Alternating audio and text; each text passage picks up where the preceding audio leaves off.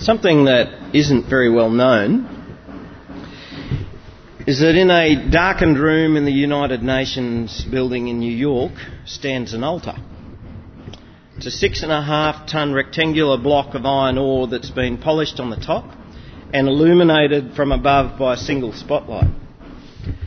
And if you want to know about it, you can actually go to the United Nations website and it tells you what it's about. It says, "This stone in the middle of the room has more to tell us.